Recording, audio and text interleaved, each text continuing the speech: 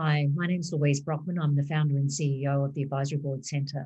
I'm here with Certified Chair Scott Cronick over in Asia. Welcome, Scott. Hi, welcome to you. Thank you. Scott, I'm very interested in your background and your experience with advisory boards, but maybe to start with, are you okay to share a bit about your background? Sure. I am a 35-year employee of Ogilvy and work and particularly lead the public relations discipline throughout, have been doing that throughout Asia Pacific for the last 30 years. I'm a public relations person by profession and worked a bit in New York before coming out to Asia, but I've spent about 50% of my life in the United States and 50% of my time in Asia. And we've built a large business throughout Asia. I think we're one of the largest international public relations networks in Asia. And I am, and in China, we have the biggest office where I reside. At the end of last year, I stepped down from my leadership role and play an advisory role at the company and do some things on my own, but have had a full career of being a public relations person throughout Asia Pacific. That's great. And Scott, I remember when we first met, you were telling me about the instance when Ogilvy implemented an advisory board for its China operations. Do you want to share a bit of that story? Sure. So I must tell you that I am the biggest fan of putting advisory board recommendations into my client operations because I've had such a great experience.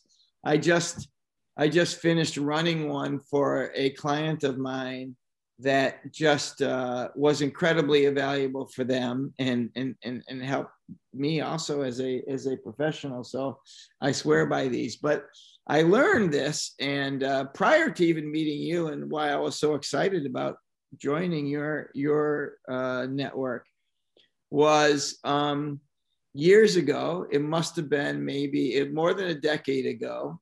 Our CEO at the time asked me. I ran a government relations business in China, and government's very important. And he said, you know, I think all of our executives at Ogilvy could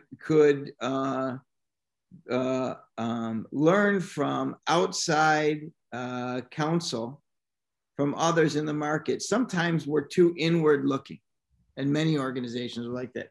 Said, so could you gather a collection of experts in different areas in China and come in and just sit and I'll invite the leaders of the business and have them, and we'll moderate a session and have them tell us what they think we should be doing. So I had a Chinese professor from Tsinghua University. I had a former diplomat, so a mixture of Chinese and Westerners. And we had about 5 people. We had one of China's leading Western economists.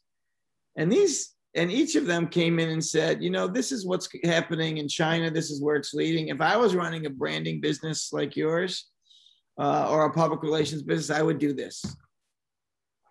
And each of them, and our CEO at the time was a guy by the name of Miles Young. He's brilliant operator, and he was fascinated by all the comments. There was one professor from Tsinghua University, and he said to them, if I was you, I would do for the Chinese government and municipalities in the branding area what you do for companies. And that led to a side conversation later on. And we set up something. He was a Tsinghua University professor. And we set up a program called the Tsinghua Ogilvy Center for Public Branding. And basically it was to study how you know, we called it the branding states practice, but how cities, states, and countries and everything brand themselves or use communications to build reputation. And that we were early on in that. And that gave us a real bump. So at the time when every city was looking for, oh my gosh, Chengdu wants to go and brand themselves as a travel destination, and Shanghai as an investment destination. And we were getting all these calls from different municipalities on what to do. It led to kind of us being the experts. We did a ton of workshops. We've done a ton of thought leadership around this, and it led us to being experts in the area of public branding. And it really gave us a boost. To this day, we get cities and we get countries and we get other offices within the Ogilvy network calling us up, asking for all of our thought leadership in this area. So that came out of a advisory board meeting and an idea from one of the advisors. That's incredible. You just never know where those conversations go when you get a group of people together. It was really brilliant. I mean, the importance of getting an outside perspective for people who are just kind of have their tunnel vision on what their jobs are and what they need to do. It is so important and so valuable. And since then, for global CEOs that have come out to China, when I tell that story, when global CEOs that come out to China, I've had my clients or the CEOs of the businesses out here say, can you pull together experts that can sit around and we can have a conversation about what's going on in the market? What should we do? What should we watch out for? What are the real things on the ground? I mean, the importance of having a on the ground perspective versus what you read in the global media for many visiting executives to China, or many people that are important in running global businesses. It's very important. So I'm bullish on the whole advisory board concept, and have put them as a recommendation for many of our clients. That's terrific. And you're personally involved in advisory boards in startups and scale-ups with the Special Olympics. Scott, with your, I guess you've had various lenses on advisory boards. What does best practice mean for you and the advisory board sector for the future, do you think? I think best practice is bringing a varied, an array of different viewpoints to a organization or a client to help them share a perspective on something that they might not be looking out for. So I think that is, so getting an array of different people involved. And making sure that you create an environment, an inclusive environment where they can share and feel free to share what they're best at. And sometimes the greatest ideas come from some of the quietest people, or some of the most different.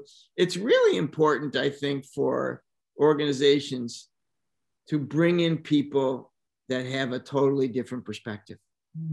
Thank you. Now, with that, you mentioned the Special Olympics.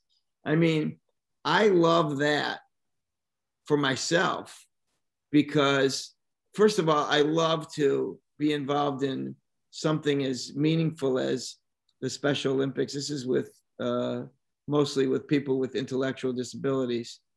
But the quality of people that I sit on the advisory board with, I've reached out to them later and asked them to join my advisory board. So just there's something that I learned from that famous author, Jim Collins, called surface area luck.